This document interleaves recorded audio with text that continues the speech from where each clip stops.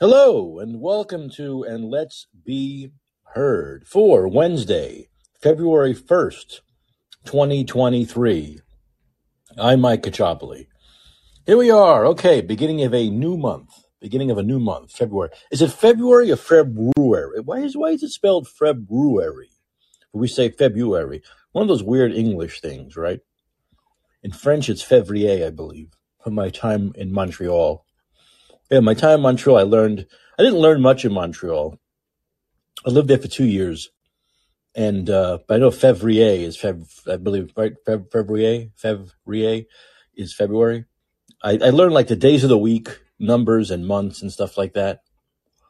But living in Montreal is tough to learn French because you don't have to speak it. You know, you need to live in a country if you want to learn a foreign language where you really have to learn it.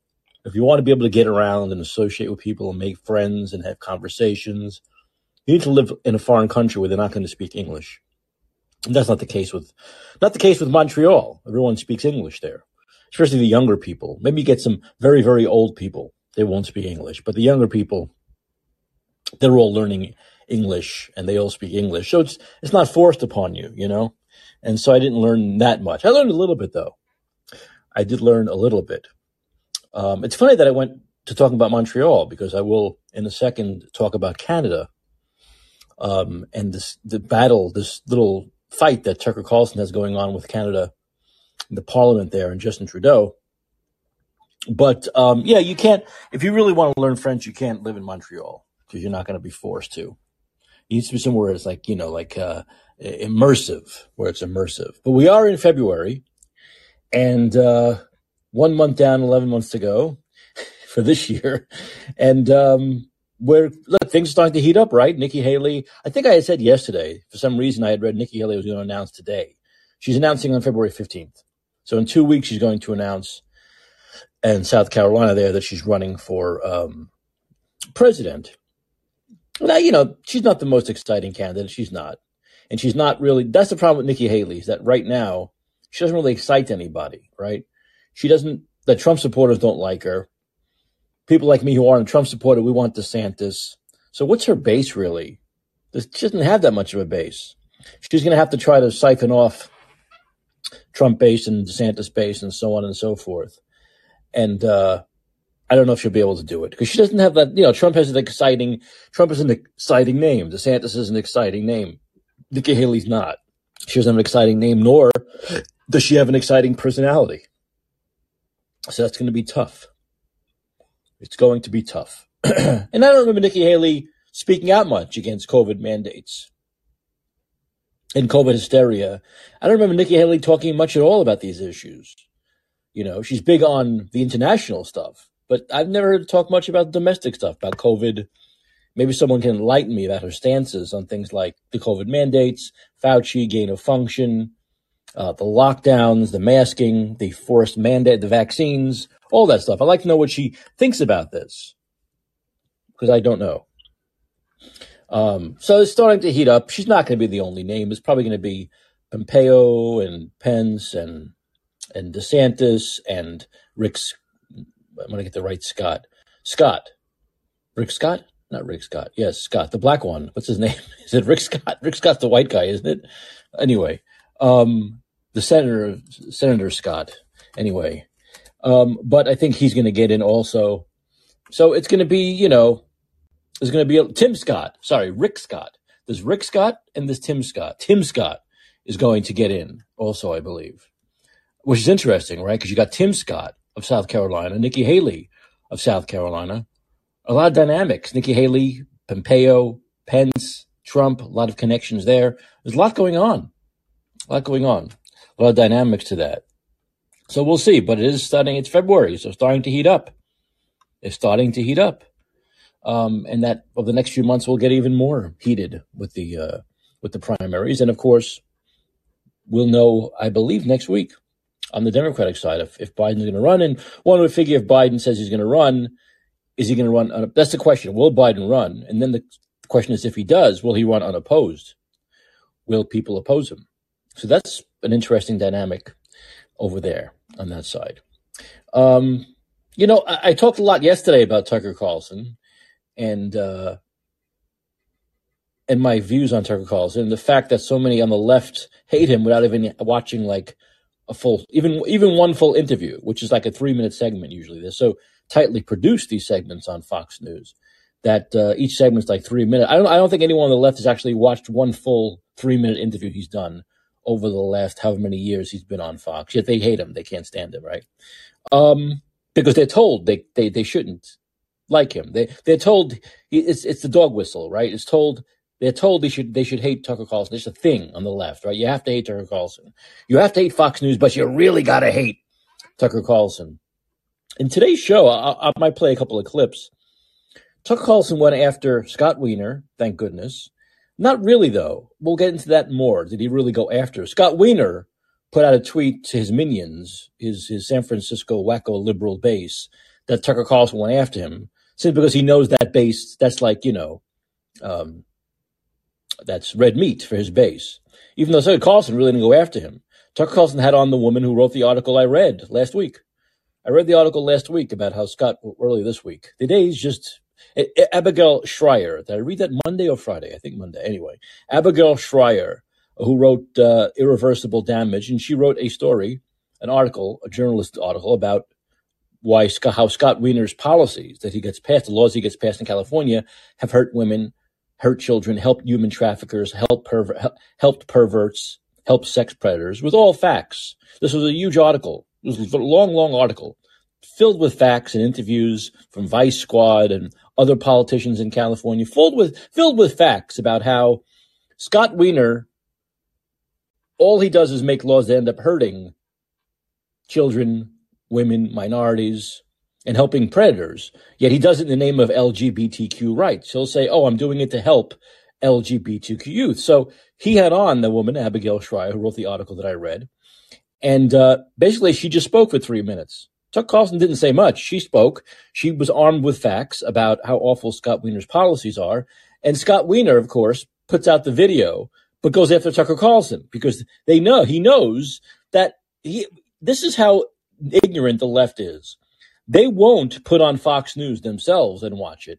They probably won't even watch the clip that Scott Wiener attaches with his tweet, which shows the interview. If you watch that 2-minute interview with Abigail Schreier, you'll see she talks most of the time. She gives all her facts. She's a real journalist. She gives all her facts about Scott Wiener's bills. And that's what she did. That's the whole segment. Yet he puts out the video and says, Tucker Carlson went after me. Well, he didn't go after him. Abigail Schreier went after him with facts for 3 laws I wrote to repeal a biased loitering law and end discrimination against LGBTQ youth, people with HIV, blah, blah, blah. This inflammatory attack is part of the orchestrated right-wing campaign to undermine civil rights, LGBTQ America. It's all these key phrases, these Pavlovian dogs phrases that these moronic, cultist, zombie left people love, right? He knows it's red meat for his base. And if you watch the interview, it's not any of that. It's her being on. So is he saying that Abigail is a right-wing extremist that wants to undermine civil rights of LGBTQ Americans? No, she's actually a good journalist who's armed with facts, who wants to protect children and women, okay? Wants to protect the vulnerable, doesn't want to make laws, doesn't believe in laws that help predators prey on people. That's what the interview was, okay? But he'll make it about Tucker Carlson. Here, all the Pavlovian dog keywords and phrases for the left, right? Inflammatory attack, orchestrated right-wing campaign, undermine civil rights of LGBTQ Americans, all that stuff. And that interview is none of that. That interview is none of that. But this is Scott Wiener's MO. He makes laws that help predators, destroy children and families, destroy women, destroy minorities, and he'll say he's doing it to help LGBTQ youth. And if you don't agree with him, you're a homophobe and a transphobe. That's his whole MO. That's his whole MO. Once again, as I said, he has his own sexual desires, perversions that he puts into law. That's what he does. His own sick sexual desires and perversions he makes into laws. That's what he gets off on. That's his thing. And so she exposes how bad these laws are and how California has become a predator's paradise because of these laws that have been pushed by Scott Wiener and passed by the Democratic legislature of California and signed by Gavin Newsom. And but Scott Wiener, as usual, the left despises facts. Left-wing scum hate facts. They don't like facts.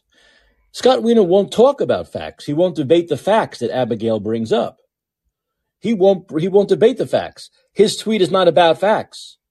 It's all about dog whistle phrases and terms that his red meat San Francisco moron voters will love. Yeah, Scott. Tucker Carlson, he sucks. He hates us. He hates gays. He's a homophobe, a transphobe. Now, this is Tucker Carlson, who in the same show had on someone who's critical of a extreme left-wing lunatic like Wiener, and also has on someone who is critical of Lindsey Graham. How many shows do you see? First of all, how many shows on, let's say, MSNBC or CNN will they criticize Scott Wiener? None.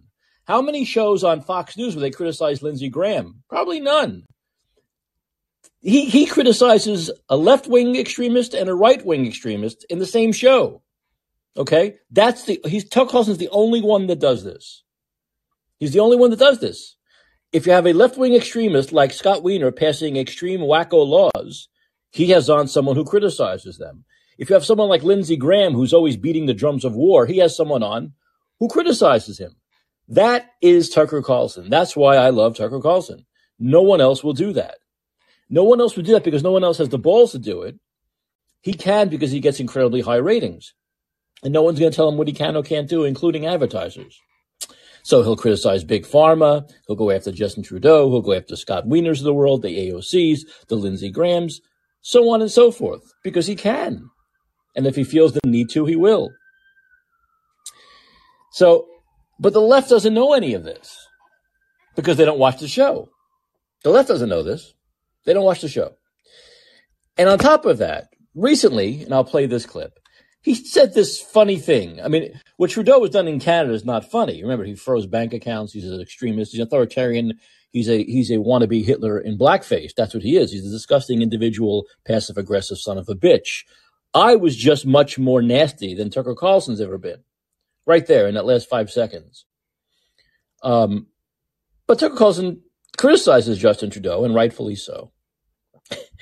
And he recently just said something funny, like, why don't we invade all these other countries where civil rights, where we believe that they have their oppressive civil rights, oppressive human rights. Why don't we invade Canada after what Trudeau's done there? Of course, jokingly, we're not going to invade Canada. Even South Park did this in that movie, right? Bigger, longer, uncut, blame Canada, invade Canada. Come on, so what? It's a joke. Yet the Canadian Parliament took up a vote to somehow censure or ban Tucker Carlson in Canada, some ridiculous thing, which was a serious vote that went down in flames.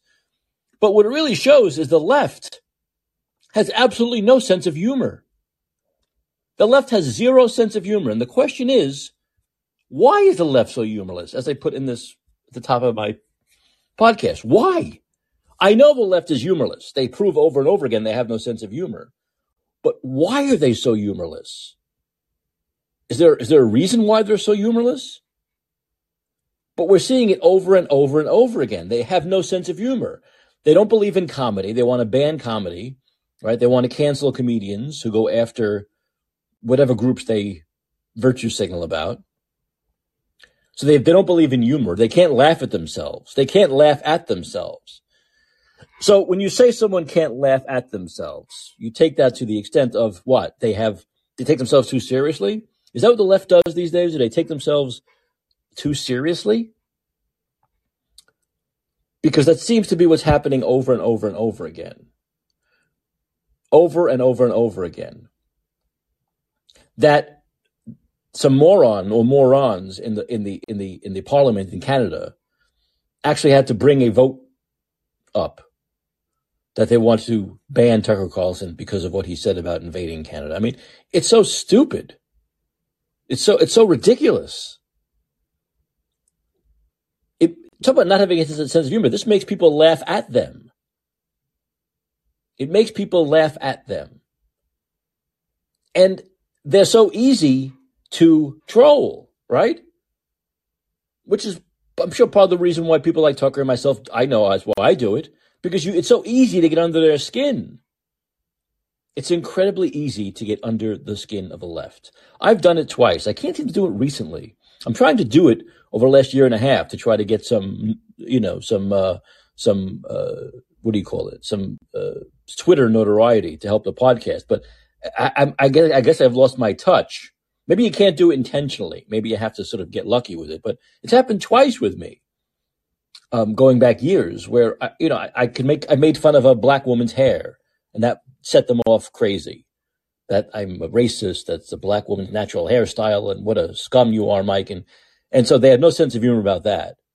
Then I talked about how the voters in South Carolina, especially in the primaries, they have the low information because they go with the establishment Clyburn endorsed guy, such as Joe Biden or Hillary Clinton over someone like Bernie Sanders. And that they went nuts about that too. Oh my God, no information. What a racist thing to say. Like everyone in South Carolina, of course, assuming everyone in South Carolina is black. I never said that. But the left is so racist that they see racism in everything. Whether you're talking about the voters in a state or you're talking about one person's hair, they see racism in everything. And they have no sense of humor about anything. Oh, you cannot poke fun at a woman's appearance. Why? Why? Why can you poke fun at a man's appearance, but not a woman's appearance? How often has the left made fun of Chris Christie's appearance? Huh? How about Rudy Giuliani's appearance? How about Donald Trump's appearance? But you can't make fun of a woman's appearance? Why? Where's that law? Where are these laws? I don't understand where these laws are. Someone needs to show me where these laws are written.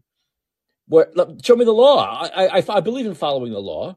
Where's the law that says you can make fun of a man's appearance, but let's put it this way, a public person's appearance who's a man, right? We're not talking about any people. We're talking about public people, celebrities, a lot of money, politicians, a lot of money, a lot of popularity. Where does it say you can make fun of a man, but not a woman? I don't know if the law is written. Someone has to show it to me. Show me the penal code, and I'll stop doing it. Until then, I won't. Because there's something called fairness. And being able to not take yourself so fucking seriously. Okay? Don't take yourself so fucking seriously. I mean, that's what it comes down to. And I have to give credit where credit's due as I talk about this.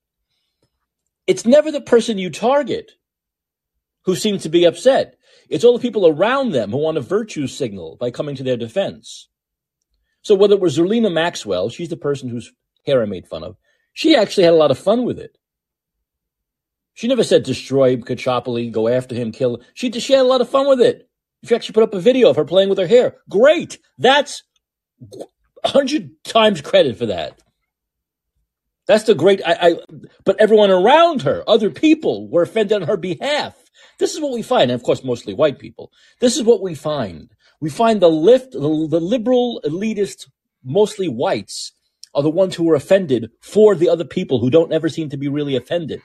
Jim Clyburn never said he was offended by what I said. The voters of South Carolina didn't seem to be offended. But all these other people around them who want a virtue signal and come to their defense, like I say, mostly white, liberal elitists, they're the ones who get offended. And it's this incredible offense that the left takes everything. Everything's offensive. That there's no room for laughter. There's no room for humor. There's no room for tit for tat. Make fun of me. Make fun of the person who's making fun of you. Go ahead. There's no thrust and parry. It's all wokeness, cancel culture, bullshit, where they're offended by every fucking thing. They're offended by everything. To the point where someone on television makes a joke about United States invading Canada, like the United States is really, like the United States is going, not only the United States is going to invade Canada, they're going to do it at the behest of Tucker Carlson. And they take that so seriously that they actually have a vote on canceling Tucker Carlson in the country of Canada. How stupid are these fucking people? Really, how stupid? Answer my question. How stupid are they? And so we're seeing this over and over again with the left, whether it's not being able to make fun of themselves or poke fun of themselves or take a joke, or they want to cancel you right away. It's also it's just incredible ignorance incredible ignorance where there are politicians that they elect, like Scott Wiener, know they can just simply use these dog whistle or Pavlovian dog terms and phrases to win them over. They know that. Scott Wiener knows how dumb his constituents are. He knows it, and he uses it to his advantage. Same thing with Gavin Newsom. He knows how dumb his constituents are. He uses it to his advantage. You got to be really dumb to do what Scott Wiener did today. Not him. He has to know how dumb his voters are. The people who keep him in power, the people who pay his paycheck, the people who keep voting him into higher and higher offices, the people who probably vote him into the U.S. Congress. By saying, Tucker Carlson went after me, inflammatory attack, orchestrated right-wing, blah, blah, blah, and actually posting the video, because he has to, because there'd be no reference if he didn't, of that not happening at all. And it's 2 minutes, because he knows that his dumb constituents won't even watch the video. Why won't they watch the video? Oh, I'm not going to watch Tucker Carlson. I can't take his voice. I can't take his face for even 2 minutes. How fucking stupid do you have to be? Really, how fucking dumb do you have to be? But he knows that's exactly what's going to happen. Because if you watch that 2-minute video, there's no attacking from Tucker Carlson. There's no gay attacking. There's no gay attacking. There's no trans attacking from Tucker Carlson. It's a very calm journalist who did her job and is armed only with about 30 facts in 2 minutes about these laws and how destructive they are. But he knows his people will not watch. They'll just take his word for it. They'll take Scott Wiener's word for it. I brought up yesterday the idea of the Mike Ciappelli Mandatory Retirement Act of 2023. I think it's going to be a year of acts that I'm going to bring up, even though I'm not in Congress. I'm still going to bring up these acts. How about the Mike Ciappelli you can't be in politics act if your last name is Wiener? No Wiener. The Mike Ciappelli No Wieners in Politics Act of 2023. I like that. The Mike Ciappelli No Wieners in Politics. I'm talking Wiener's last name Wiener. We have a lot of Wieners in politics, but it's the last name Wiener, be it Scott or Anthony. No Wieners in Politics Act of 2023. I think that's a good one also. So whether it's Scott Wiener and his laws, which is allowing California to become a haven for human trafficking, a place where human traffickers know they can go to be free. This is the state of freedom for human traffickers. This is the state of freedom. You know, Gavin Newsom likes to talk about what a free state California is. He's right. It's the state of freedom for sex traffickers. He's 100% right. It is. This is the place to come. It's not the place to come if you have a kid. Because a kid can't be a kid here. There's no childhood in California. Excuse me, I'm eating pieces of a Pop-Tart. But there's no childhood in California. You can have a real childhood in California. Because all they want to do is push race on you, gender identity, sex change operations, sex traffickers, adults who want to have sex with children. That's all legal here in California now. Remember, I'll repeat this. A 24-year-old, one of the things that Abigail was talking about on Tucker Carlson's show, the horrible attack against Scott Wiener and the LGBT. What a horrible attack it was against Scott Wiener and the LGBTQ community. To say the fact of Scott Wiener's law, a fact of Scott Wiener's law is that a 24-year-old can have sex with a 14-year-old and cannot be put on the sex offender registry. Understand that. Now remember, this is the main punishment. You could do time or not do time, but the main punishment for a sex offender is that sex offender registry, because that carries with them the rest of their lives, right? I can look it up. I can say, oh, Joe moved next door. Let me look up Joe. Oh my God, Joe sexually molested 2 children. That's the real punishment for sex offenders. Yet Scott Wiener's law now makes it legal for a 24-year-old to have sex with a 14-year-old because they cannot be put on the sex offender registry. Now, Scott Wiener says, but once again, Scott Wiener doesn't talk about facts. He can't debate that. Let's debate that, Scott. Let's debate that one fact. A 24-year-old can have sex with a 14-year-old. Do you think most people like that idea? Do you think most people in the country, you know what? I would say most people in California, even in this fucked up left-wing shithole, don't believe a 24-year-old should be able to have sex with a 14-year-old. Shouldn't have sex with a 14-year-old. And I'm a very liberal guy when it comes. Remember, I lived in Montreal for 2 years for a reason. I'm a very liberal guy when it comes to sex stuff. I believe the Bill Clinton thing was stupid, was idiotic. I don't care. I'm quite French when it comes to sexual stuff. I believe we're in 2023. We're at a time now where kids are growing up faster. They say like a 65 is the new 55. Well, in a lot of ways, 14 is the new 18. Yes, we're living in a social media world where kids can go online and access stuff that I couldn't access 30 years ago, 35 years ago. I couldn't access this stuff. So I believe, yes, kids are growing up faster. You might think it's unfortunate, but I think it's a fact. Okay, so I'm pretty liberal with this stuff. Remember, there are a third of the states in this country. People don't realize this. There are a third of the states in this country where 16 is a legal age of consent. Here in California, for some weird reason, where all these fucking laws that make it legal for 24-year-olds to have sex with 14-year-olds, the age of consent is still 18 here. Does that make any sense? Of course not. What's funny is if you go to the more right-wing states, the more Republican states, like Mississippi, Alabama, some of those states, the age is 16. Then you come to California, it's 18. It doesn't matter. It doesn't make any sense. But the fact of the matter is a third of the states in this country, the sexual age consent is 16. I have no problem with that. in the year 2023.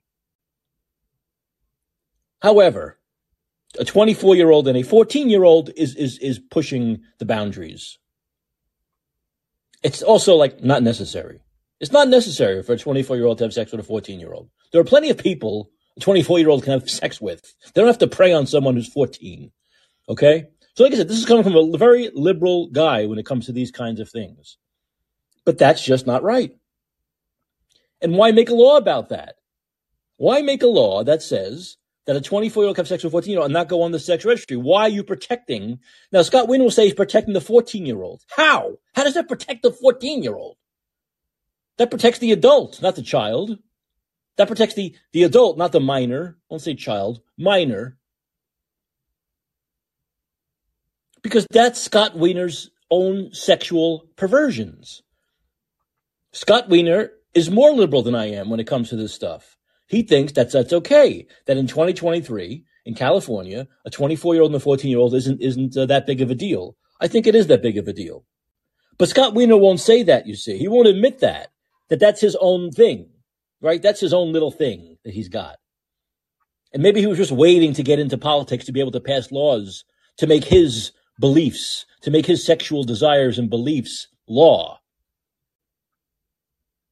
But that's not why someone gets into politics. That's not the job of a politician, to make their own inner desires laws.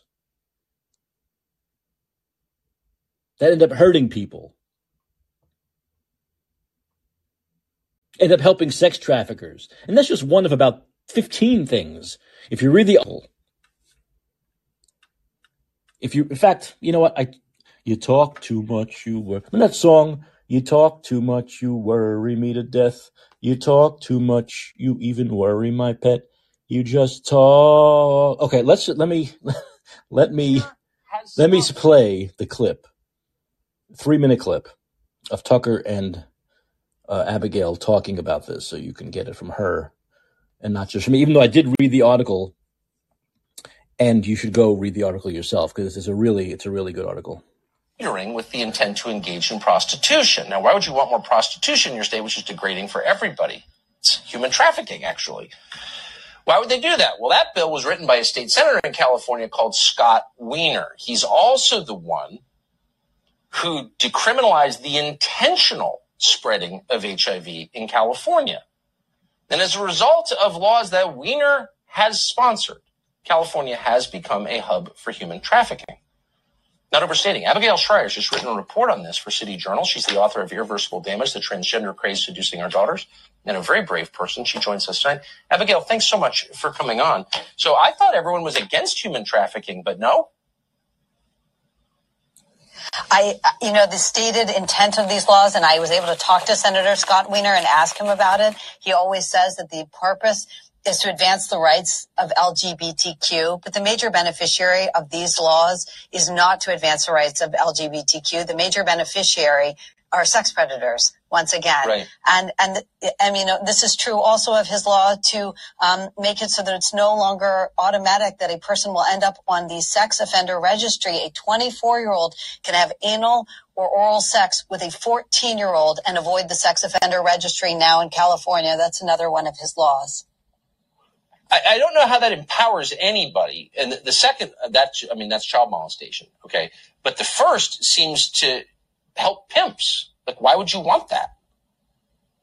Well, honestly, it's a mystery. I would encourage people to look past speculating over motives and simply look at the objective consequences of these laws. And the objective consequence is that it's been an incredible boon to sex traffickers. I was able to interview vice cops, and they told me the same, that the only people who benefit from these laws are human traffickers. And I think and I appreciate your saying that, because you don't know someone's motive. You can only measure the effects. And you think, just to restate, in this specific case, this specific law is a boon to sex traffickers. Absolutely. Police officers and women at 3 different anti-human trafficking organizations from across the street all told me they have seen numbers rise very sharply in prostitutes on the street. And they've told me it's because police officers can no longer stop young girls and say, hey, what are you doing here? Do you need help? These women are controlled by their pimps. They're controlled by violence. They're controlled by drug addiction. And many of them are young girls. And I would think even in California in 2023, most people would be against this. But by dressing it up as liberation, I assume everyone's afraid to say anything about it? That's what I was told again and again. I interviewed, Republican former Senator Melissa Melendez. She told me the same, that every time she attempted to oppose one of his bills, she was accused of being a transphobe or a homophobe. But the truth is, the beneficiary of these laws is not LGBTQ people. It's bad people. It's sex offenders. Exactly. So nicely put and bravely put. Abigail Schreier, thank you for coming on. So Abigail Schreier, City Journal. There you go. But so that's the 3-minute video that Scott Wiener linked and said that Tucker Carlson's attacking him, going after his 3 beautiful laws, and that this is right-wing extremism, anti-LGBT. See, he's an idiot, Scott Wiener. In a lot of ways, he's an idiot, but he's also a very shrewd idiot. And he knows, like I said, most of his followers won't even watch that 3-minute video. Because, as Tucker said, if you listen to what she said for 3 minutes, I don't know how you would disagree with it. I don't know how you disagree with it. And as I said, if you polled most people on these issues, they would be on our side. They'd be on the side of Tucker Carlson and Abigail Schreier, not Scott Wiener.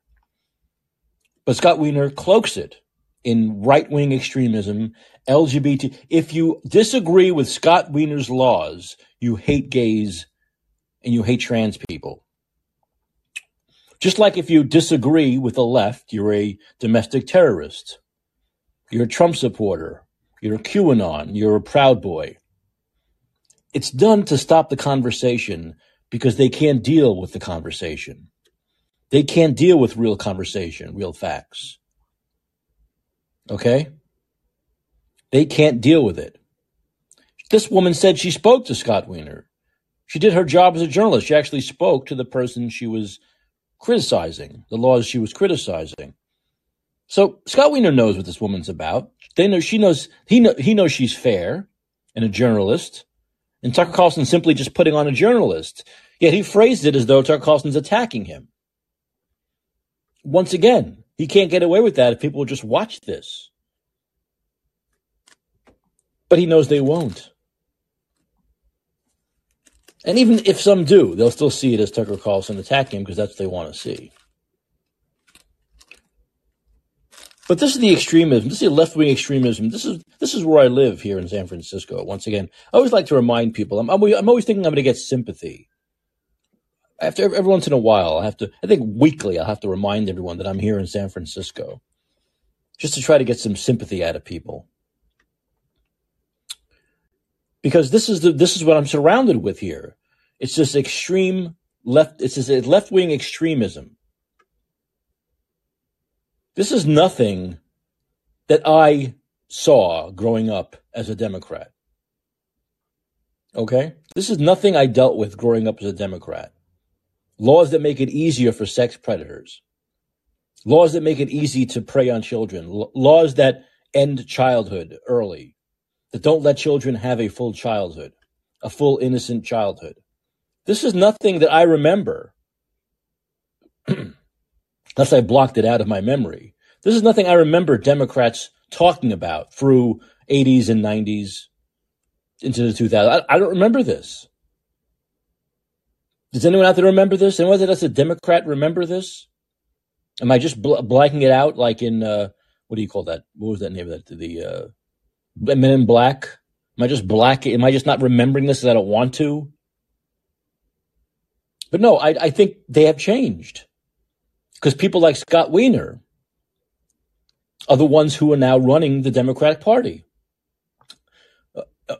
Alexandria Ocasio-Cortez, Ilhan Omar. These people are running the Democratic Party. And these people did not run the Democratic Party 20, 30 years ago. They didn't. And, I'm no fan of the establishment Democrat. That was one of the reasons why I followed Bernie Sanders for 5 years through 2 campaigns. I'm no big supporter of the establishment Democrats either. But this is still not something even the establishment Democrats would go to. That a 24-year-old should be able to have sex with a 14-year-old. That a cop can't ask a woman on the streets who obviously looks like and is a working girl who very possibly can be working for a pimp who she doesn't want to be working for, or being sex trafficked. A cop cannot speculate, cannot ask them for help if they need help. Who's for these laws? Who's for these laws? In other words, so Scott Wiener will say that's what? To protect the women from being bothered? What's bother? If they're not doing anything wrong, if they're happy with their lives, what's bothering them? I'd be very happy if a cop stopped me in the street, even anytime, and said, "How you doing? Any problems? Anyone bothering you?" I have no problem with that. I would love that. Who is it protecting? It's not. You see, what it's doing, like I said, it's getting Scott Wiener's own little dark sexual perversions and fantasies put into law. That's what it is. And the guy proves it when he goes out to sex fairs like Dory Alley and puts out photographs of themselves 3/4 naked. It's not something a politician should be doing. It's not something a politician should be doing. It's too much part of his life, right? Some people are obsessed over things, right? There are people obsessed over COVID, huh? People obsessed over, germs. And this guy is obsessed over sex. All of these laws are around sex, right? They're all around sexual perversions and sexual proclivities and whatever you might call it, sexual desires. And they end up hurting the people they're intended, supposedly, that he says to help. Be it women, minorities, people, children and women who are sex trafficked, minors.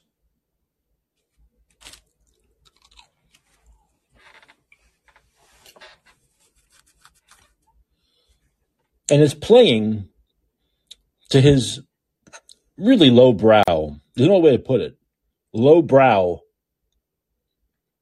voters who don't look into the law, don't see look, these people didn't do it for COVID. They didn't look into the mask thing. They didn't think about it for a fucking second. They just put them on. They didn't think about the vaccines and what harm they can do, or if they even helped at all. They just put it in their system over and over again, over and over again. They didn't question whether 6 feet meant anything. They didn't question whether staying inside would do anything. They didn't question whether closing their business or their gym would do anything. They just did it. They just did it. They just followed. So you think Scott Wiener's people, the same people who did all those things I just mentioned, are going to actually look into his laws, see the effect, read the facts, read the articles, read the testimonials? Of course not. That's how these people continue to do what they do. Because of an ignorant public. Without the ability to think critically. Without the ability to look into things for themselves. That's what happens. And he knows it. And he knows it. And the problem with living in San Francisco is I don't see this ever changing. I don't see it. I don't see a light at the end of the tunnel. I don't see a corner turning. I don't see any of it. They are zombies, and they will continue to be zombies. And so the Scott Wieners of the world will continue to move up. Move up, promoted by the people of San Francisco. Promoted by the voters. Like I said, it doesn't happen by osmosis. It doesn't happen by itself. Politicians have to be voted into office, and you get the representation you deserve. You get the representation the majority votes for. And you have a choice, right? Deal with the majority, deal with the nutty majority, or leave. And now we're seeing, I saw a chart that showed people leaving California, whether it's going to Texas, Florida, Arizona, Georgia, even New York, believe it or not, New York State anyway, leaving California in droves. In droves. Because they're picking the latter. They're not picking sticking it out and dealing with these lunatics. They're not dealing with having to have the representation that others are forcing on them. Like Scott Wiener. They just want to go. They want to go.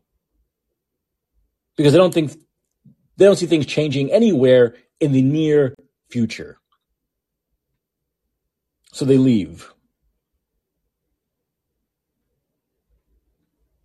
This is the other video. This is the one I talked about where Tucker spoke about Canada. This is the one where he speaks about Canada. That really got some people in the Canadian Parliament just totally up in arms over his saying that the United States should invade Canada. We're talking to our friend David Azarad recently for an interview on Fox Nation, and the topic of Canada came up. David Azarad was born and raised in Montreal, but like a lot of ambitious and freedom-loving people, he fled later to the United States. And because all the people who care about their own rights have left, Canada under Justin Trudeau has become effectively a dictatorship. And we don't like dictatorships. We're America. We liberate dictatorships. That's what we do. So we asked the obvious question, why don't we just liberate Canada? Here's that conversation. Why should we stand back and let our biggest trading partner, the country with which we share the longest border, and actually, I could just say a great country. I love Canada. I've always loved Canada because of its natural beauty. Why should we let it become Cuba? Like, why don't we liberate it? We're spending all this money to liberate Ukraine from the Russians. Why are we not sending an armed force north to liberate Canada from Trudeau? And I mean it. Well, I don't know. But you don't have to answer. Yeah, I don't know that I'm there yet with you. I'm just talking myself into a frenzy here. It's a fair question, and honestly, we thought the Canadians would be flattered because they're always flattered when you talk about them. They're like stalkers. You don't know they exist, but they've got pictures of you in their dorm room. So if you do a Canada joke on TV, they go absolutely crazy. They don't really know how to handle it or what it means, but it doesn't matter. They're excited. And that's true even in the Canadian Parliament. Apparently, there's so little going on in Canada, like civil liberties, that if you tell a joke about Canada, they go bonkers. Watch this Canadian, quote, member of Parliament trying to get some kind of resolution passed condemning this show.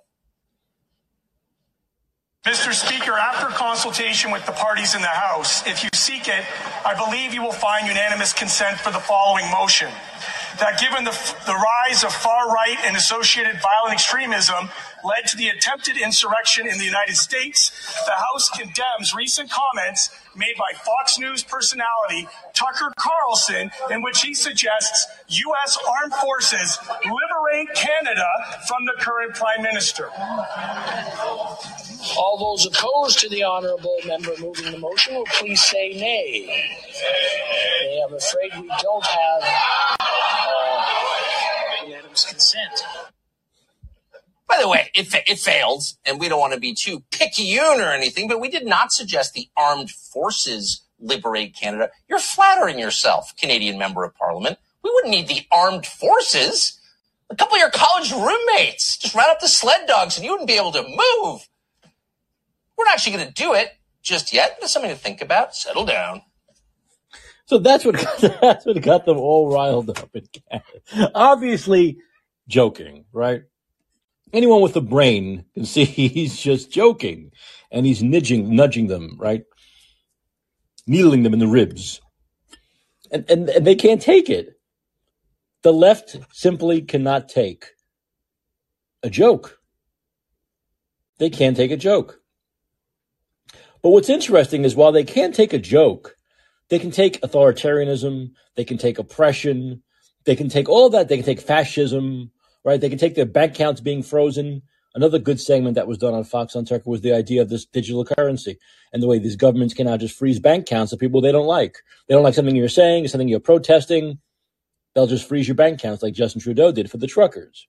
That they can live with, the left. They can deal with all that, right? They can deal with their bank accounts being frozen, their lives being ruined by petty dictators. But a joke about invading them? Oh, my God.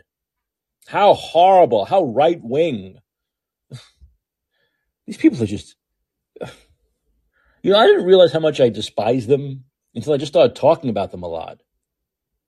When I'm talking about them 5 nights a week, I realize how much I hate these people.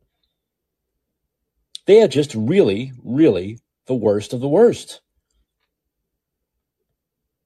I know, right? But Trump, Mike, but Trump. No, Mike, no, nothing's as bad as but Trump.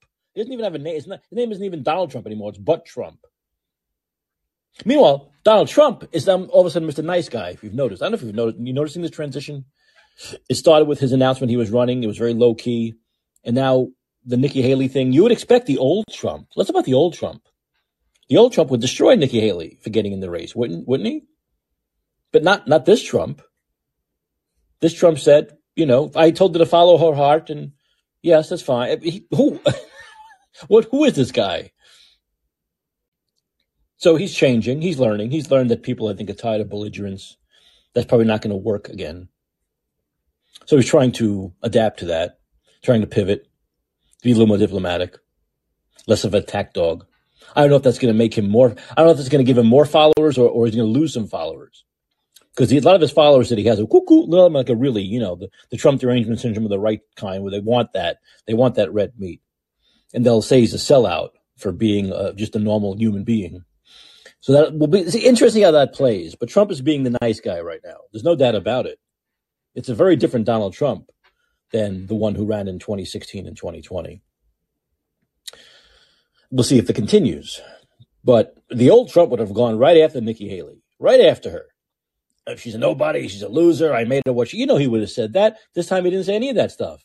I had a conversation with her, and I told her to follow her heart and run if she wants. That's a very different Donald Trump.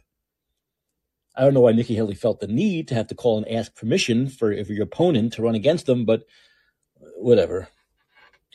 But this is just the amazing thing of how these people can't take anything. They really can't. They can't. It's really gotten to the point now where they feel it's their way or you're canceled, right? You either agree with them 100% or you're a homophobe. You agree with them 100% or you're a transphobe. You agree with them 100% or you're a domestic terrorist. There is no debate. And that happens when people get to a point where they can't debate the facts, they lose. They've actually gotten to the point on the left where they won't debate, right? They run for office and they just say, we're not going to debate, like Katie Hobbs, right? Well, I'm not going to debate. I'm not going to debate. My people are so dumb, they'll vote for me anyway. They know that. And that's what happens. She won, supposedly, whatever. But they won't even debate, literally, anymore. This is what happens when people get to a point where everything they believe in, they know is wrong. Everything they believe in, they know the majority, when it's discussed, will be against. And they're just going to put their feet in this, lock in feet in concrete and just stand their ground, even though they don't believe in stand your ground, stand their ground, and that's it. And they've gotten to the point now where they just say, well, if people don't agree with you, just call them names and move on. Call them disparaging names and move on. And that's it. That's what we've gotten with the left now. That's the point we've gotten to. No need to talk about anything. No need to debate. Don't give them any satisfaction of actual debate. Just say, if you don't believe our way, you're a horrible person. You'd go into hell. Goodbye. That's it. So when it gets to that point, where do you go? Where do you go with people like that? Where do you go?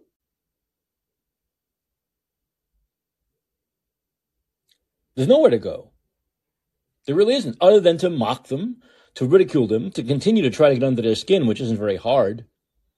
That's basically the only thing you can do. It's basically the only thing you can do. We're talking to our friend. So was Ron? Sorry, okay, go away. So going into the idea of Nikki Haley running, and hopefully the next person that'll announce will be Ron DeSantis. Although I'm not hearing anything about that, but hopefully I will soon. DeSantis early today, permanently removed sale. Listen to this. He permanently removed sales tax on all baby items, including food, wipes, and pushchairs, over-the-counter pet medications, and once again, to needle the left, gas stoves. So all taxes are removed on gas stoves. Now that's a good thing, but it's obviously done to needle the left, and it will work. They'll go, watch people, watch my friends. They'll go apoplectic over that. And he knows they will, because it's so easy to get them to go apoplectic over something. Let me play. This is a very quick clip.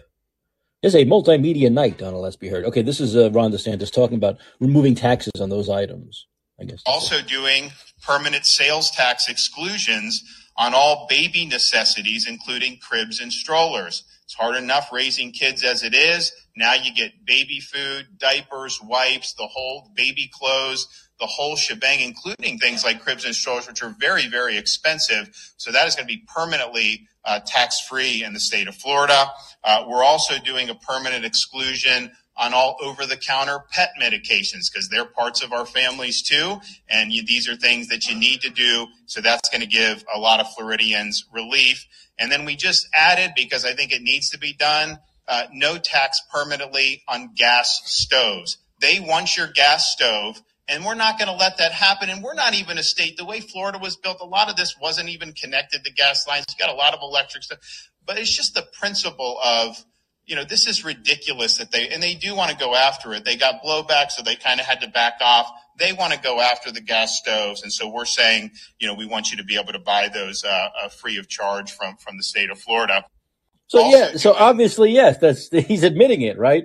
He wouldn't have even done that if they didn't do this. If the left didn't do this ridiculously asinine push to get rid of gas stoves, and as he said, it's not even an issue. A lot of new buildings are being built now with electric stoves anyway, right? Or when they're renovating kitchens, they're putting in electric stoves anyway.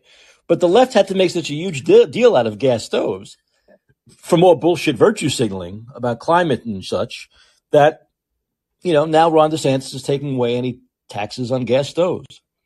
So this is the kind of leadership we need, though. This is exactly the kind of leadership that's needed. It really is. It really is. And it's really giving a big fuck you, right, to the World Economic Forum, Davos, the Great Reset.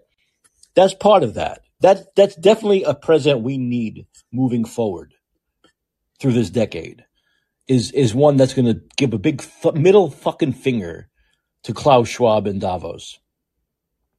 And that's what Ron DeSantis, that's a big part of what he's doing now in Florida. But he can do that for the entire country. He can do that for the entire country. But it's basically, helping families and pissing off, a globalist economy, globalist president, right? The globalism that's happening with the economy. That's basically doing. You're just doing things for people. You're doing things for the many, right? Baby items, pet medications, stoves. You're doing things for the people. That's true. What I would consider true populism is for the people, right? That's populism means, I believe, for the people. And so that's what Ron DeSantis is doing. That's what Ron DeSantis is doing. And so I certainly hope that he runs. And I want someone I can get behind. Speaking of someone I could get behind, the person I was behind in 2016 and 2020. Have you seen Bernie Sanders, this thing he's doing now where he has a new book and it's about how awful capitalism is? And he's going on a tour where he gets $90 to see him.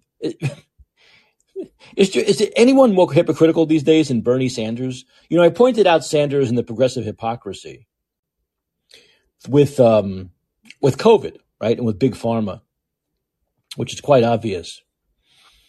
But you write a book that's bashing capitalism, yet you go on a tour where you're selling that book, going to make possibly millions off the book, $100 to get in to see you, right? And the tickets are being sold on Ticketmaster. How much more of a hypocrite can you be? Seriously, how much more of a hypocrite can you be? But once again, the hypocrisy is incredibly blatant, incredibly obvious. But will it matter to the progressives? Will it matter to the cult of Sanders? Of course not. Of course not. They'll say he's taking advantage of the capitalists. Good for him. They'll come up, they'll twist and they'll turn and they'll twist into a pretzel to try to defend the hypocrisy. But they can't. It's obviously hypocritical. It's the capitalism that allows you to do that. It's the capitalism that allows Ticketmaster. It's the capitalism that allows you to sell tickets to go see you who is selling a book. It's all capitalism. It's all capitalism. Would you prefer the government gets 80% of that? Wait, the government? How about the government? How about the government sells the tickets, makes money off the tickets. The government sells the book, makes money off the book. And Bernie can get 1% of it all. That's fair. That's socialism. That's fair. Bernie can get 1% of it, and the government will get the rest. The government will run the whole deal. No Ticketmaster. No book company. That's capitalism too. The book company, whoever it is, Simon and Schuster. That's capitalism. That's what a hypocrite, what bullshit this is. You can talk about any system of government not being perfect. And capitalism is another system of government. It's not perfect. Far from perfect. But what Bernie Sanders doesn't want to talk about is the alternative is much worse. Whether it's communism or socialism, the alternative is worse. And this is not like I'm making this up. You look at governments that tried this. And what you found was, in governments that tried this stuff, well, look at China, look at communism, look at how the government has the authority, the incredible authority to just shut everyone down for as long as they want, right? Barricade you in your apartment. Is that a better form of government? Wait a minute. How about socialist governments like Venezuela, where the only people who have made money are the people at the top, the politicians, the ones telling you how great socialism are, the authoritarian figures at the top. They're the ones that make all the money. They're the ones that are millionaires, and the people are poor, living off dirt.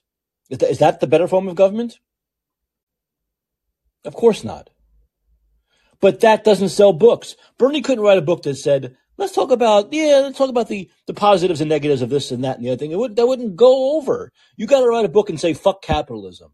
You got to write a book and say, fuck capitalism. Capitalism sucks. It's okay to fucking hate capitalism. That's going to sell. That's going to sell. How much money are you going to make off of it? This is another thing. I can't believe I supported this guy for 5 years. I can't believe speaking of capitalism, I can't believe I gave him my money. I can't believe I gave him my money.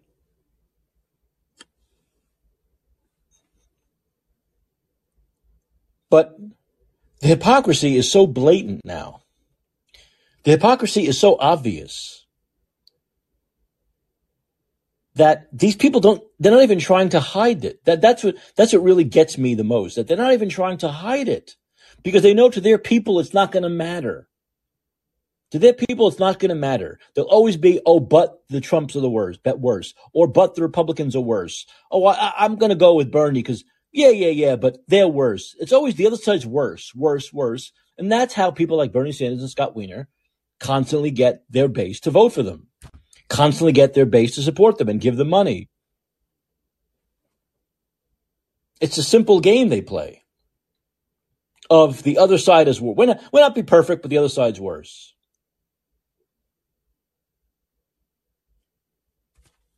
Sorry, the other side is not this hypocritical.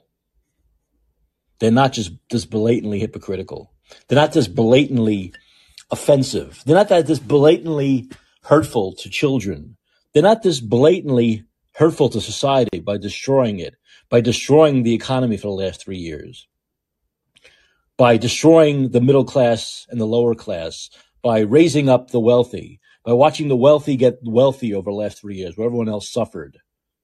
I didn't see the other side do that. I saw Bernie Sanders do that. I saw Scott Wiener do that. I saw the Democrats do that.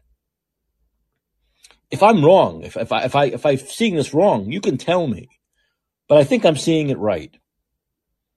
And everything they do now is so damn hypocritical. Write a book about how awful capitalism is, and then make money off that book, off the capitalist system. I mean, it's mind-blowing. It's mind-blowing. Hey, Bill, you're on Let's Be Heard. How's it going tonight? Okay, Mike. You came in an hour late again. No, I'm joking. It's okay. Is that right? I just woke up. I sat up. Bill, That's how it goes. Bill, they made something called an alarm clock. I don't know if don't take offense. When I do call into you, it's when Mother Nature wakes me, to be honest with you. And then I'm like, Bill, wait a minute, what time is it? Bill, I'm only 51 and I have that problem. It's getting. I think by the time I'm 60, I may be peeing 7 times a night. I stopped counting. You know what I mean? Yeah. It may be time for that. What do they sell on TV? What do they call that? Super beta prostate? Have you tried that stuff? Is that any good? I'm not that bad. I'm just kidding.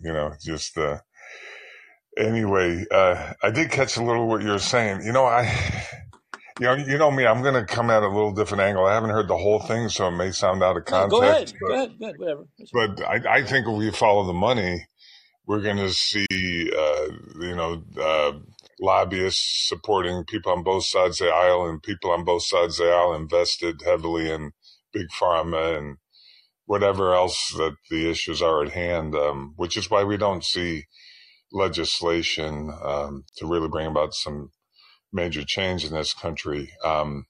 Even if you just look at, what would be a living wage today with the cost of housing, for example. And that's just one example. What we did with NAFTA, or what our country did with NAFTA, and then the Asian free trade agreements and where things are today is basically took the good jobs, made them shitty jobs and shipped them overseas. In other words, those girls who work in the Foxconn factory manufacturing iPhones were being poisoned with N-hexane over in China, and then it was benzene. I mean, chemicals we wouldn't allow in this country. Yet people could produce using those things and sell it back here. Remember when the lumber liquidator flooring issue? Yes, yeah, I do actually. Yeah. And in my opinion, there should be laws. Look, let's face it, the reason all that outsourcing went down was because prior to that, you remember the Cuyahoga River being on fire 3 times, flown into Lake Erie. You know what I mean? Right. So we Love Canal, yes, and I worked on. Yeah. Yeah. right, for example. And then we had up in Woburn, Massachusetts, which wasn't as famous, but the movie was made of it called Civil Action, where you had 3 companies dumping and pumping. It polluted the groundwater, and then the city tapped the groundwater well, and a lot of people died and got very sick, and then when it comes to Big Pharma, they've been getting away with, let's face it, the FDA has not been doing their job, nor has, Congress did approve. I remember we were talking, I have to look it up again where Congress did approve money well over a decade, maybe substantially longer, to improve the VAERS reporting system, the vaccine adverse events, because they knew, according to the Harvard, what study was this one now? I'm trying to remember. The Harvard Pilgrim study, that it was only catching 1% of vaccine adverse events, even then. So because of course they've been monitoring vaccines for decades. This is a new thing, but obviously it was never upgraded and to where it was effective and easy for the doctors to use, et cetera, because Big Pharma didn't want to be caught. Do you follow me? The money's, we have this legislation that even if it gets passed, it ends up not being put into an effect. So there's systemic problems. Like I said, I didn't catch. I just woke up and I just caught. I said, "Oh, gee, Mike's got his show going. Let me." And so, and relative to everything you've been saying, I don't know how this sits because I haven't heard your whole show. I have no idea where you're going. Well, I want to get your opinion on, I guess, the lead I led with today, which is this whole idea of the left not having a sense of humor anymore. Do you have any insights into that as to why the left not having a sense of humor? Yeah, just the idea of not being able, not taking themselves so seriously. And I mentioned, I think before you came into the room, I mentioned that Tucker Carlson had a segment where he jokingly said that we should liberate Canada the way we liberate all these other countries because of Trudeau and his authoritarianism. In other words, go in there and liberate them, invade them. And they actually, the Canadian Parliament, some jerk in the Canadian Parliament actually brought up a wanted to like cancel Tucker Carlson in Canada. Wanted to make it a law. You're kidding me. They can't take any kind of humor anymore. It's like everything they find. I see. Everything they find is offensive. Right? Humor, stand-up comedians, they want to cancel everybody. You can't joke about this group. You can't joke about that group. Do you know when that started? Because I don't remember that being a thing when I was a Democrat. No, in fact, I was a big fan of George Carlin. And, right. Yeah. So wasn't George Carlin really popular among the left? Sure he was, yeah. Mm-hmm. Well, we have a weird thing in this country when you think about it. You go back to Lenny Bruce and George Carlin. They got arrested, both of them, multiple times for their verbiage. By conservatives in conservative places. That's the way it used to be. Weird. So when did this all flip the other way, Bill? It seems that's a good point. Yeah, I seems don't like know. It's flipped the other way. I hear you. You know what? I don't know what the hell's going on. To be honest with you, for about 10 years, I lived without a TV. I was living on a ranch I had, and I just didn't care about the mainstream media at all.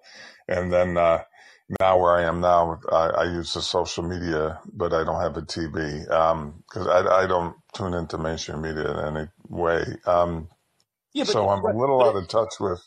But even I watched the movie. If you watch the movie Elvis, you remember Elvis? He was subject to arrest. They wanted to arrest him because of his gyrations, right? Right, sure. But those down south. It was like in conservative areas. That's right. But now it's like the left is the ones that are offended by everything. They're weird now. Like I said, you and I were talking. When I was growing up, you're either straight, gay, or bi. You know what I mean? There was no. And nobody wore their sexuality like out flagrantly on a sleeve unless they were frankly a hooker or something. You know what I mean? Like, or if they were working on Vegas maybe. But, even TV, remember Mary Tyler Moore, the Dick Van Dyke Show I used to watch with my dad, and then Mary Tyler Moore, Donna Reed, Jimmy Stewart. I mean, even the comedy, Carol Burnett. Remember Carol Burnett's show? I mean, talk about funny. And how about Rodney Dangerfield? Oh, right? Rodney, yeah. He was a little Don cutting edge. Rickles. Don Rickles. Don Rickles, yeah. These They were, people would be totally yeah. destroyed by the left now, just the way they destroy Dave I guess. Chappelle. I Right? never thought about that. Yeah, Don Rickles, Johnny Carson. I used to sit up late to watch that stuff, especially on the weekends. So at some point, Yeah, things flipped, and I can't, Bill, I yeah, can't give you the exact moment, yeah. but I guess you're right. at some point things really flipped, and now it's the left that are offended by everything. Everything is offensive. They want you jailed. They want you canceled. They want they want to ban you in their country for joking about invading them. It's like it's gotten to the point now where it's you can't talk to them about anything. You can't have fun anymore. You can't joke anymore. You have to really. It's like walking on eggshells, right? It's like walking on eggshells. Yeah, I guess you're right. I hear you saying Dave Chappelle. I have caught some of his stuff, on YouTube Shorts, and typically I find it pretty funny. I think, so I hear exactly what you're saying. He's got a lot of pushback from the trans community because of it. I, it's such a weird time. I don't even know what to make of it anymore. I'm just completely perplexed with everything, from everything you're describing right now to even the idea that we would have medical tyranny, and the World Health Organization, trying to amend the international health regulations and make them codify them into law, and for them to have a disinformation, through the World Economic Forum, and how they collaborate. They totally collaborate. It's crazy. Go ahead. And even these things you're talking about now, at one point would have been totally criticized by the left. Yeah. But it's Yeah, the that's left. true. It's the left that is supporting these things now. I know. What's going on, Mike? That's the question I asked. I don't know. It's the left now that is supporting basically how can I put this? The anal retentive establishment, right?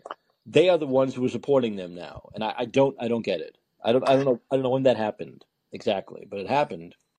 Well, it's a total censorship culture, cancel culture. It's really weird. You know what I mean? And the other thing is, like, I used to joke around. I'd say, early in this whole pandemic thing, I'm like, what happened to the hippies? I remember Daniel commented on that, but I thought the hippies, at least I was not that generation. I was a little baby, I was born in 1960. So, but I remember seeing it on TV when I was old enough, to see what was going on and asking, but what was Woodstock? What was all that? But they're smoking dope, doing their thing.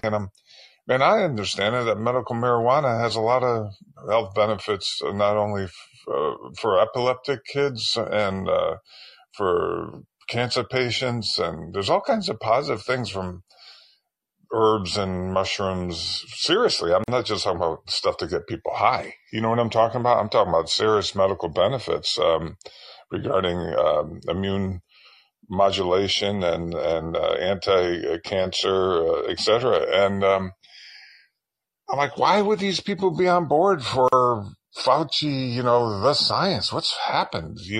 What? I don't understand it. It's perplexing. So it breaks away from the comedy thing, but it does kind of, it's like, why would the left want things to be more totalitarian and less free and open? I don't get it. You know what I mean? I think as I'm thinking about it now, I do have some answers here. I'm always interested in other people think about it, but I think a lot of it comes from the need to control, right? The need to control others, right?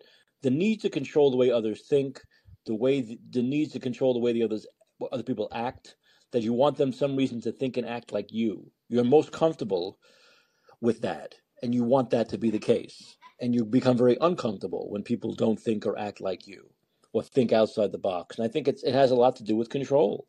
I think a ton of it has to do with control. Because as we've seen during COVID, none of it makes any sense scientifically, right? Right. None of it. There's no science to this. There's no science. No, there's no science in saying, okay, 105 days from now, we'll end the emergency.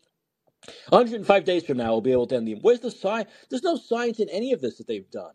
But it has all been about control, right? The ability to control others for as long as you wish. And so I think that control factor, right? If you think about stand-up comics, you're talking about people who usually don't don't express control. They're not about control, right? They're No, about not just at all. they're about just letting loose with Mhm. comedy, letting loose. I Mhm. think that bothers a lot of people on the left these days.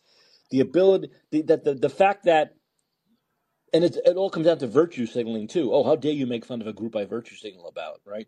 How dare you make fun of the oppressed gays or the oppressed blacks? It's such an anal retentive, uptight way of thinking that I think it's now extending into everything. It's extending into politics, extending into the economy, and I'm hoping at some point more people feel the way I do and you do, and say we're just not going to deal with this shit anymore, right? This cannot be the way of the world from this point on. It can't be. It Well, can't I be. And think let's hope for another revolution, right? Another cultural revolution that turns us around at some point. I hope. yeah, I think there's a couple different layered issues. Like when it comes to the medical, obviously that was a huge psyop. That was done on the people of fear. And so it affected especially those who were considered in the high risk groups that drove a lot of fear. A friend of mine I used to be good friends with, older gentleman than me, I joke around and I'd call him every now and then and say, hey man, this is Fat Man. You know what I mean? I call him Batman. He had to be a marshal and we'd goof around and actually met him in the courthouse. He became an ally of mine. He used to serve a lot of my paperwork for me when I needed to have things served. And last I talked to him, he jumped on me because we were talking about the whole COVID thing. And he's like, because I have trouble with people like you. It's because of people like you, that we still have this pandemic. And he bought the whole narrative hook, line, and sinker, And when I tried to explain to him, because he's a pretty open guy, and a guy who was my friend, I guess, really for several years. And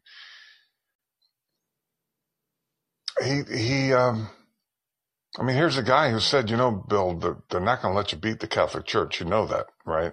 You know what I mean? I told you how I went after, certain Yeah, of people course. I went after. Yeah. He was actually the next mayor. And then, or they're not going to let you beat the hotel industry. When I went after the banking hotel industry, that was another one. Or lawyers, I sued 3 law firms. He goes, they're not going to let you win any of that. And you know that, don't you? You know what I mean? But he wasn't saying it to reprimand me. He was like, I can't believe you're doing this, man. He's like, but remember, and I said, yeah, I know the way of the world, Marshall, but I got to do this. And so we were on that level.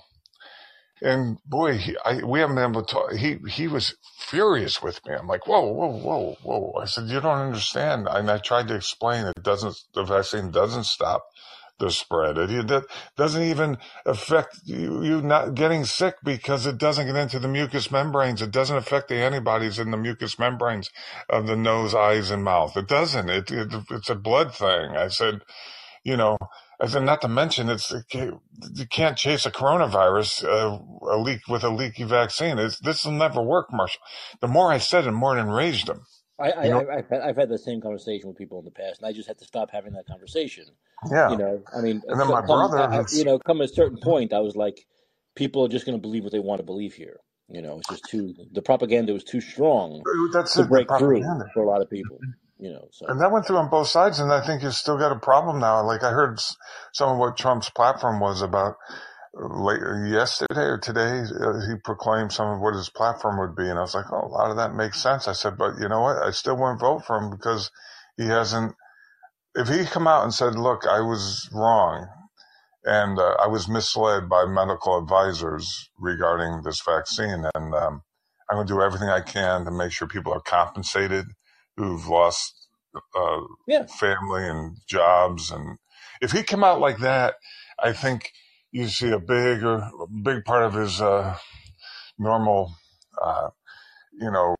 constituents, however you want to refer to the supporters, who could get behind them. But I don't know what's holding that back. I still think the left, stumbling block. Go ahead. Bill, I still think the left is going to turn on the vaccine as more and more comes out about how destructive they are.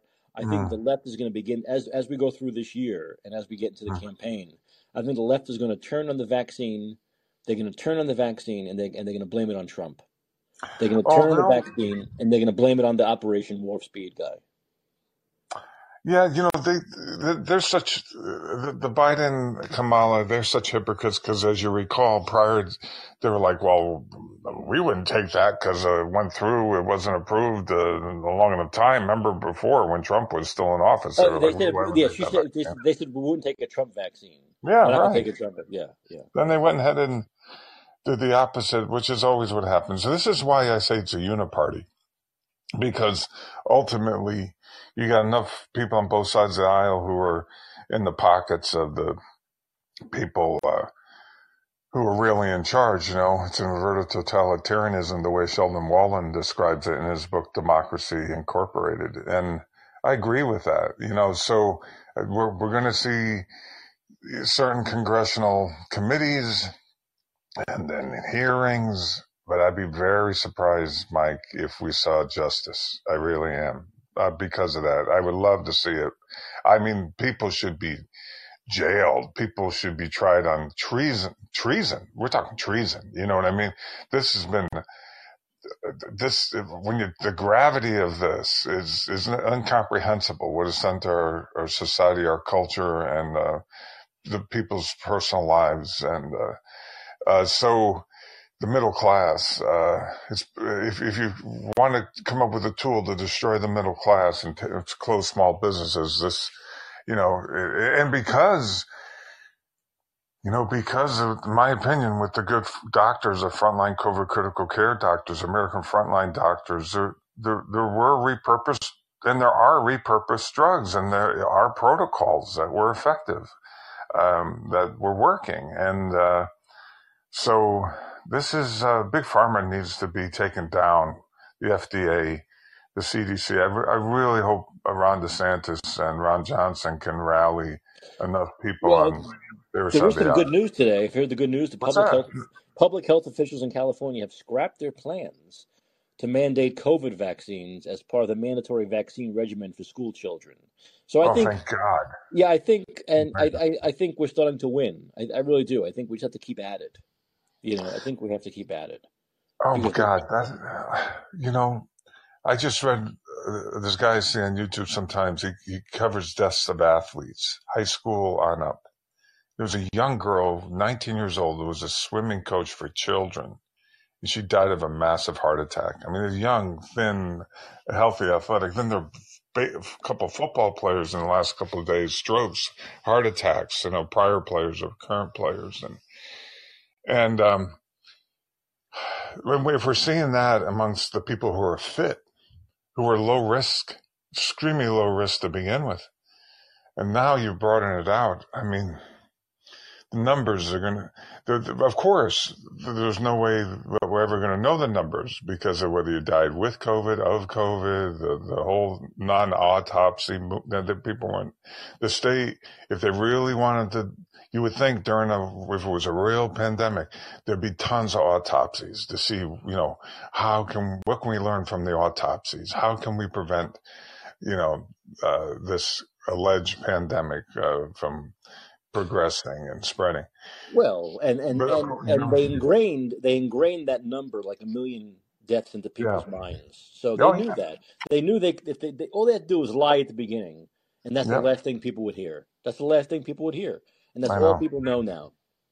I mean, when you talk to most people, not most people, I shouldn't say most, a lot of people you talk to who are on the, who are Covidians, branch Covidians, will say that. Will mimic that number. They'll say, but 1 million people died. But 1 million people in this country died. They just mimic that number, which, of course, that number has been chopped in 1 million different pieces since then. But they don't hear that. And the authorities, the authoritarians know that.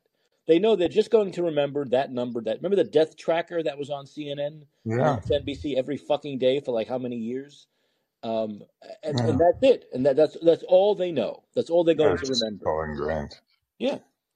Plus, you had Sotomayor. Remember when when the mandates are in their hands of the Supreme Court justices, and you have Sotomayor quoting some death rate of children that was so off the wall. I mean, where the heck did you? Or in the hospital? 100,000 kids died of COVID. Yeah, right. Like, what? Ventilators. Yeah, ventilators. It's like they just lie and blatantly lie to suit their political agenda. It's like there's no medical basis for any of that. Not to mention the PCR test, you can't determine anything with that anyway. So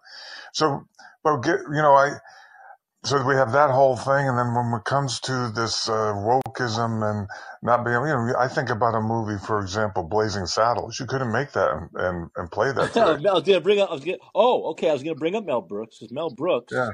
I believe on streaming. I forgot what network where it's going to be. Did you see they're doing History of the World Part 2?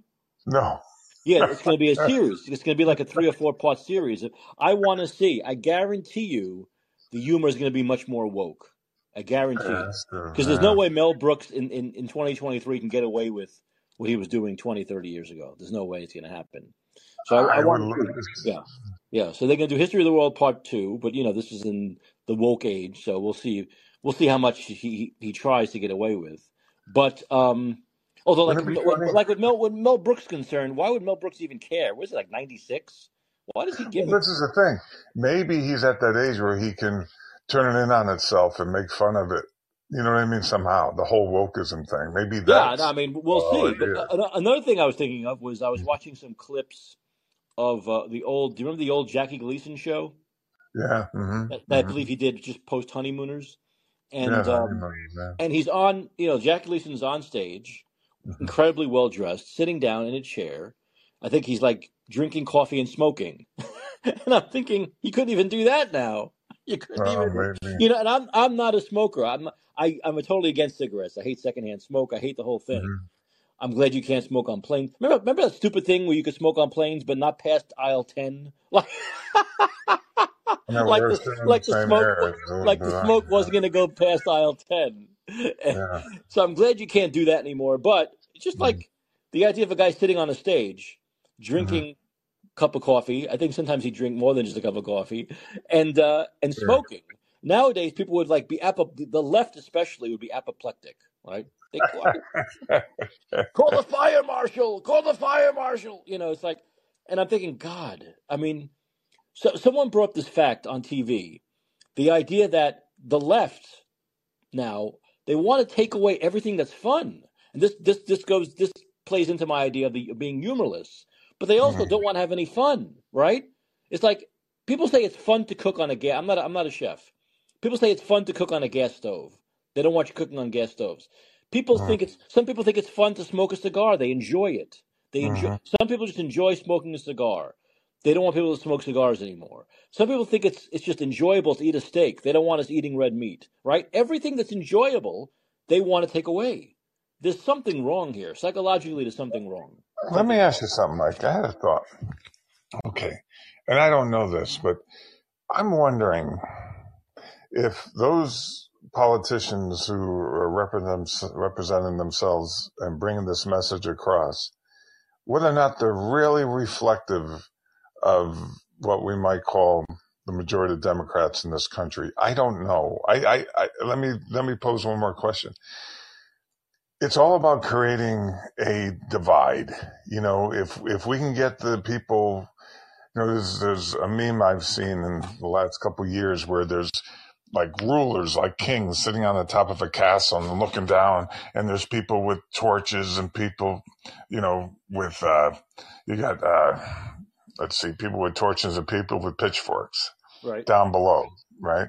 And they say, well, all we got to do is turn the people with the torches against the people with the pitchforks and we'll be fine.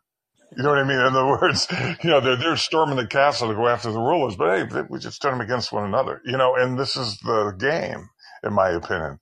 So I wonder, and I don't know, that if there was some way to really find out, like the exit polls, like they used to have, like, or they still have. What are the Democratic people really feeling and thinking? I think, from what I understand, Mike, remember hearing, I think on the major issues, say Medicare for all or living wage or things of that nature, I think the right and left are pretty much in alignment with one another. I say so. Yeah. I mean, who doesn't want a living wage and be able to go to work and have a life where you don't have to work 2-3 jobs? I mean, it's insane. Did you hear, was this woman out of Canada? She spoke at the World Economic Forum. I'm going to say she was like deputy She was out of Canada. She spoke at the WEF 2023. She was some deputy position in their parliament or whatever they call it. And she was talking about the American wages compared to the world scale, and that our middle class had to take a pay cut. Literally. This was the message, right? I have to look up this story again because wait, now we're going to compare our wages for the middle class who can't make ends meet with those wages and with the cost of housing and food and everything. Now, but to make us competitive, we had that middle class had to take a pay cut. And I'm like, you must be freaking kidding me. You're going to compare it to what they're paying people in China, pennies on the dollar, having to live in those factories where they put up suicide nets. Suicide nets, literally, where the iPhone was being made. I don't know if you heard about that Foxconn factory. I know. Keep the girls from jumping off the roof. Right. Yes. And that's where they use the N-hexane and the benzene. And where lumber liquidators, that flooring was sold back here. And, kids and pets are closest to the ground, of course. Children and the high level of formaldehyde and different gases were affecting them the worst. You follow me? They're, and this is a, but yeah, I wonder what the masses are really thinking. I'm wondering if this isn't part of the psyop. You know what I mean? Yeah, I know. Bill, I wanted to go to a totally different subject with you. I still have. Go ahead. What is your opinion on Tom Brady's retirement? Do you have an opinion on Tom Brady's retirement? Well, I haven't watched football in decades because of the PED use and injury and concussion issues. So I'm not a good person to give any. In other words, I haven't been seeing. If I was watching the game and watching his performance, I would say as long as he can perform and as long as he wants to perform, let him play. Remember, there was George Blanda. George Blanda was backup quarterback for the Raiders. Remember, and kicker, and he played into his 40s. Best of my recollection. Well, Brady did announce he's retiring. He did. He said, he did. Yeah, earlier yesterday, he said that he put out a little video saying he's definitely retiring, and I believe he's signed the contract with Fox Sports to be an analyst on Fox Sports now. So TV's his next business, TV business. So I mean, look, 45 years old is probably that's good. That's probably not a bad retirement age. It's so rare for someone to be 45. In athletics and still be effective at 45.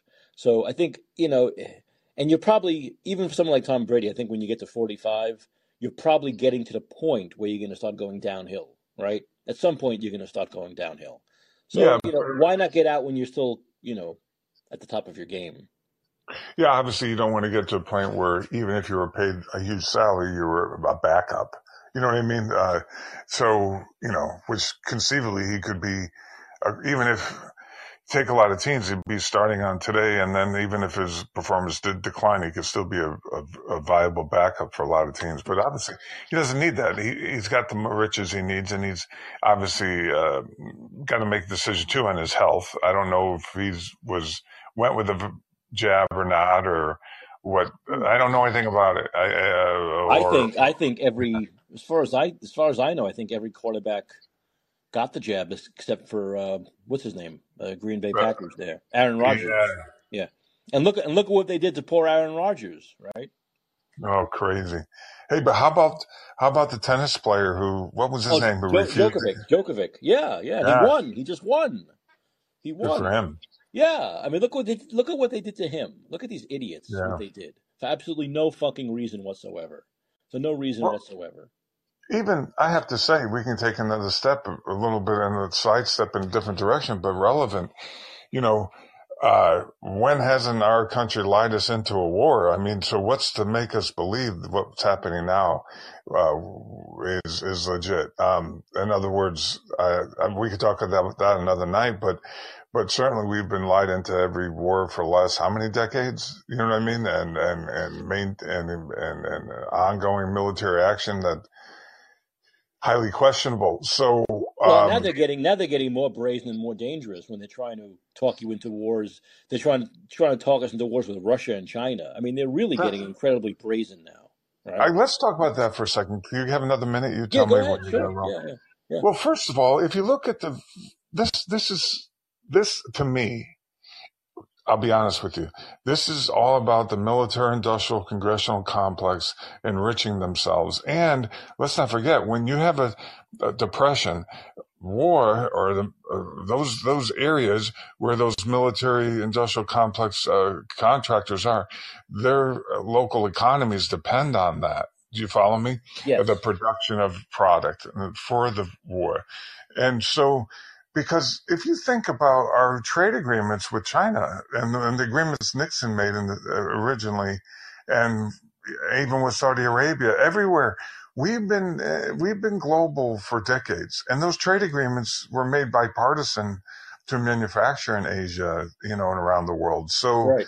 How do we look at, how are they our enemies now? I mean, what? This is so convoluted. It's like, no, those transnational corporations, which 90% of the lobbyists on K Street are foreign, they've been all working together. What the heck?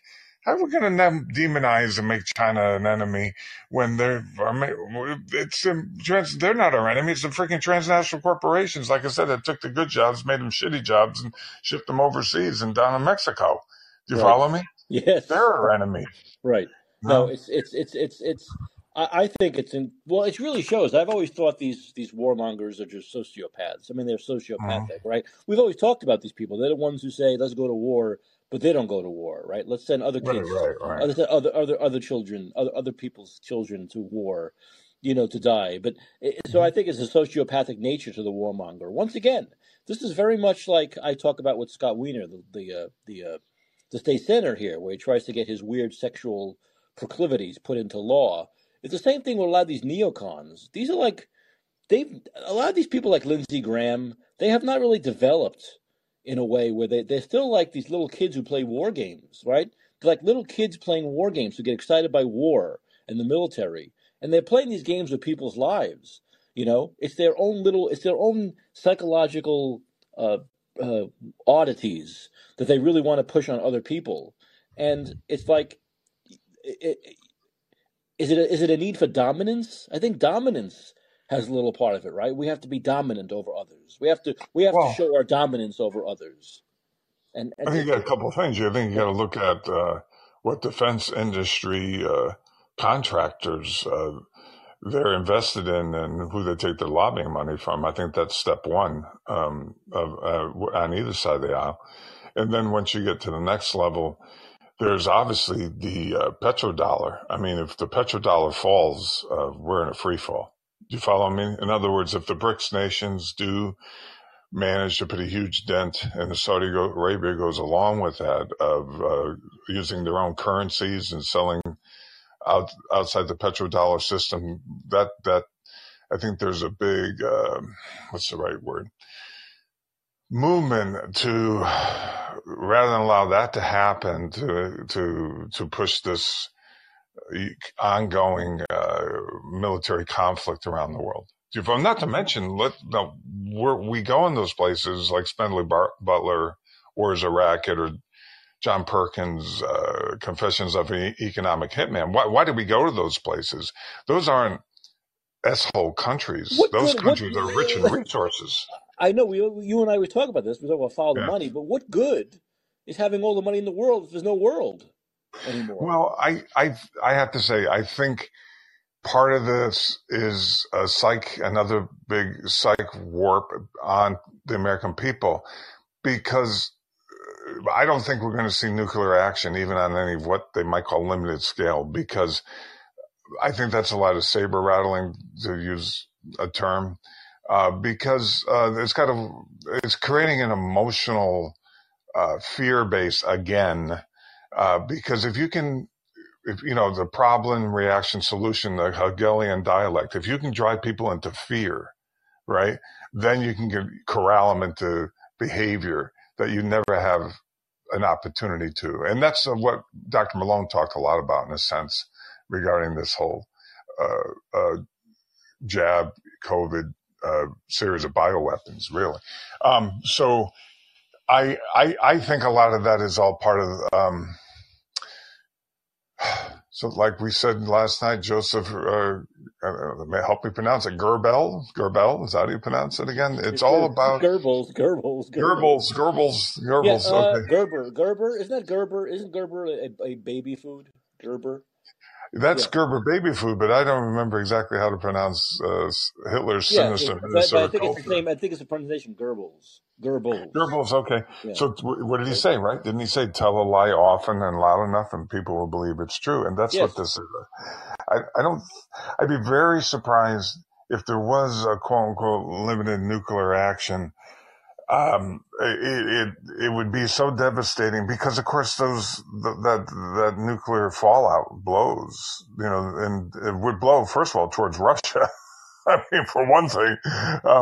So I don't think that's really going to happen. But of course, it does push the Hegelian dialect, ramp up the fear, get people to try and get behind, suffering. In other words, oh, well, now we're going to blow up Nord Stream 1 and 2 because, Anthony Blinken had a 1987 book, Ally versus Ally, that he wrote. You know what I mean? And that was all about the conflict between the U.S. and Europe over the pipelines that eventually they blew up, Russian pipelines. And sometimes, don't you, Mike? Sometimes I look at myself and I look at things, I should say, and I look and I go, these are decades long in the works plans. Oh, none of this foreign policy happens within a 4-year presidency. You see what I'm saying? There's minor changes or little nudge in one direction or another. But when you're trying to push the military industrial complex and foreign policy, these things are developed and they pass, even the trade agreements pass through Congress over decades.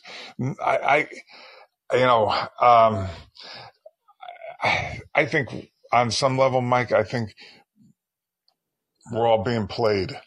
You know what I mean? There's no doubt about that. There's no doubt about that. Here, listen to this, Bill. This is the way it should be pronounced. Hold on a second. Go ahead. Paul Joseph Goebbels. Goebbels. Let's try that again. Paul Joseph Goebbels. Goebbels. All right, I'll try to remember that. Can you say it that way, like a real German? Goebbels. Okay. Well, how do you like this one?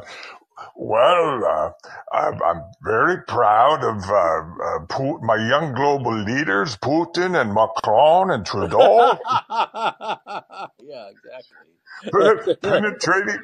Listen to this one. You got to make sure we know that he's sticking up as far as up our rear ends as possible. Penetrating the world governments. Penetrating the world governments. Holy shit. Bill, let me let you go. I'm going to wrap the show up. Thanks. You got to topple that monster at the World Economic Forum and his little evil sidekick. I agree. Yeah. Bill, thanks for the call, as always. All right. Good talking to you, Mike. All right. And Mike, I wanted to get to your statement. You said, fuck Bernie Sanders, he's worse than Biden. Well, he has more brain cells than Joe Biden. Let's put it that way. I think Bernie is obviously I'm no longer any fan of the hypocrite Bernie Sanders, but he's at least not totally gone as far as, his mental capacity goes, the way Biden is. And like I mentioned yesterday, the absurdity of Joe Biden running again and taking office for a second term at 82, especially this Joe Biden and the way he is right now, it's just incredible to think about that. It's ridiculous to think about that, and that there's not some kind of law in this country that prevents that from happening. Because you certainly can't count on the voters to make sure it doesn't happen, right? It's ridiculous. It's ridiculous that this guy will be president until 86. But okay, I think I'm going to wrap up the show. What is that? What'd you put, Mike? According to the betting odds today, Biden is favored to win. Well, yeah, because he's the president, right? He gets a head start because he's the current president. There's no real competition yet, right? There are names, right? There's Trump, but there's no really. We have to wait. It's too early. It's way too early for that. The current president is always going to be the favorite before the campaigns even start, almost 2 years out. I wouldn't put my money on him. Let's put it that way. I certainly wouldn't put my money on him. So, but the fact of the matter is, like I said, it should not be allowed. It shouldn't even be a possibility. Okay, it should, in a sane country, it would not be even, a possibility that someone could run for president at 82 years old, especially someone who has shown such signs of being in some stage of dementia. I don't know which one. But okay, this show is called And Let's Be Heard, and it airs Monday night through Friday night, 11 p.m. Pacific, 2 a.m. Eastern Time. I'm Mike Kachopoli, once again, reminding you that your influence counts.